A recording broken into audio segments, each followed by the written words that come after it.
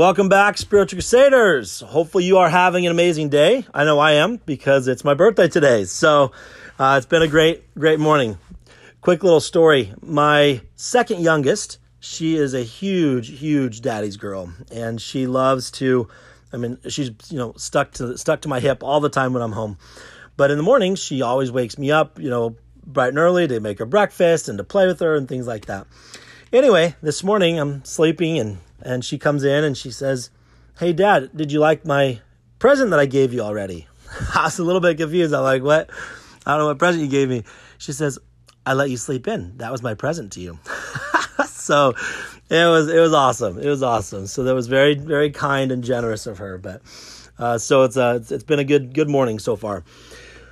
Well, the Spiritual Crusade program for Come Follow Me has shifted a little bit. Debbie is pregnant now, so she is going to just step away from the videos just for a little bit. Sherry's going to go ahead and take over for her, and Sherry's doing an amazing job. She also does the weekly challenge as well, and then I do the Ponderize and the commentary section of that. So also with the Ponderize, be sure when you go and visit the post, the very first picture quote that's on there, that's going to be for a tablet version. So you can put that on your screen for your tablet or your home screen or whatever. And then at the very bottom of the post is going to be the one for your phone. So definitely go and add those to your phone and then put them on your wallpaper so you can enjoy the Ponderized scripture all day, or all week, sorry. So the Ponderized scripture for this week is Alma. It's actually kind of this week, last week. I'm a little bit behind. Sorry about that. But last week, it's Alma 13:13, and it says, "And now, my brethren, I would that ye should humble yourselves before God, and bring forth fruit meet for repentance, that ye may also enter into that rest." And then I love the picture that I paired with this, and this is a picture. It has kind of like almost like a little celestial city in the background. So I don't know, it's kind of cool. It's kind of cool looking. But let me jump into the Ponderized scripture here and kind of talk about this. It's so powerful. Just the entire chapter of Alma 13 is just jam-packed. It's just amazing. And there's so much just amazing goodness, deep doctrine in these verses. We could write chapters on them. But today we're going to just kind of scratch the surface. But ultimately, I believe that this verse contains some of the biggest key factors to unlocking the whole entire chapter.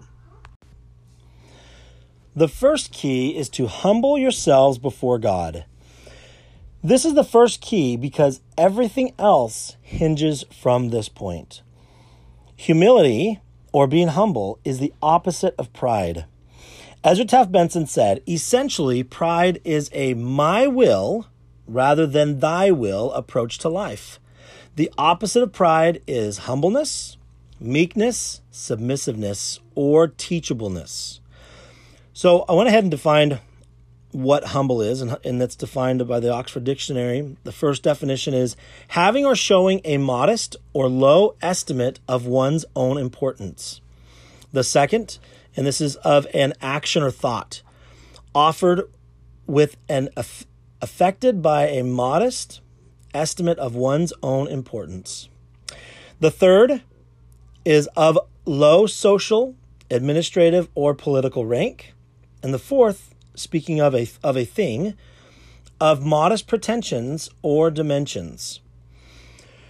So humility is not just lip service, merely saying one thing while feeling differently in our hearts. For example, one may act respectful and obedient in front of their manager, and yet feel differently in their heart, and even act differently when their manager is not present. This is not humility. For one to be humble, the same respectful and obedient heart and actions would prevail regardless of whether their manager was around or not. Humility is a state of being. Likewise, pride is pride, regardless of how one might package it or dress it up. We must be very careful not to justify our beliefs and our actions based on the wisdom of the world. ignorantly confining God into parameters that are set forth by man. Luckily, the great Abraham of old was humble and did not confine God into any worldly parameters when he was commanded to sacrifice his son Isaac. He understood and lived these teachings from the Lord. This is in Isaiah 58, 8 through 9. For my thoughts are not your thoughts, neither are your ways my ways, saith the Lord. For as the heavens are higher than the earth, so are my ways higher than your ways, and my thoughts than your thoughts. This type of humility leads us to the next key, which is to bring forth fruit meet for repentance. The wording here is just amazing. Our fruit is the consequence, the result, or product of our thoughts, desires, and actions. Quote, ye shall know them by their fruits, close quote. That's Matthew 7:16. I also found it interesting to compare fruit to meekness. In plants and humans, fruit is something that is produced and given to others for their benefit and enjoyment. Similarly, meekness is our attitude toward others, while humility is our state of being or attitude toward oneself.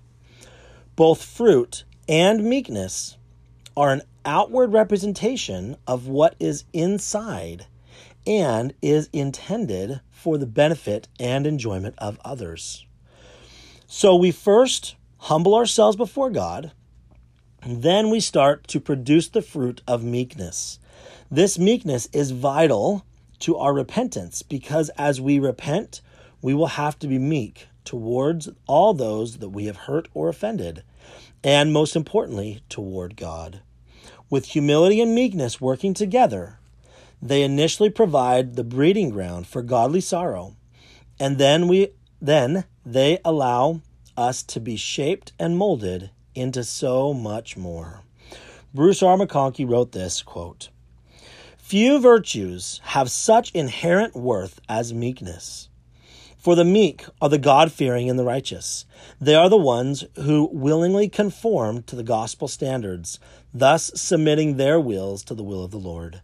They are not the fearful, the spiritless, the timid.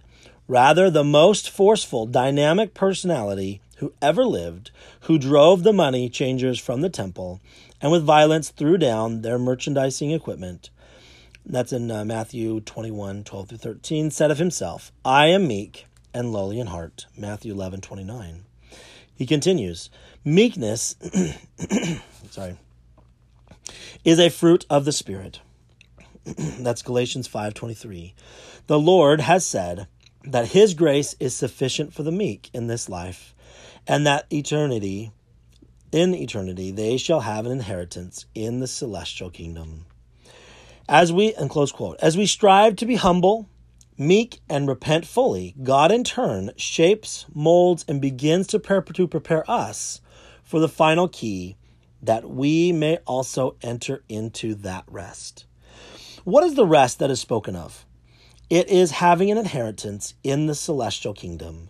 This can be given to us in the next life, or if we do not delay, but are obedient and diligent, we can receive it here in this life. This is called having one's calling and election made sure and receiving the second comforter.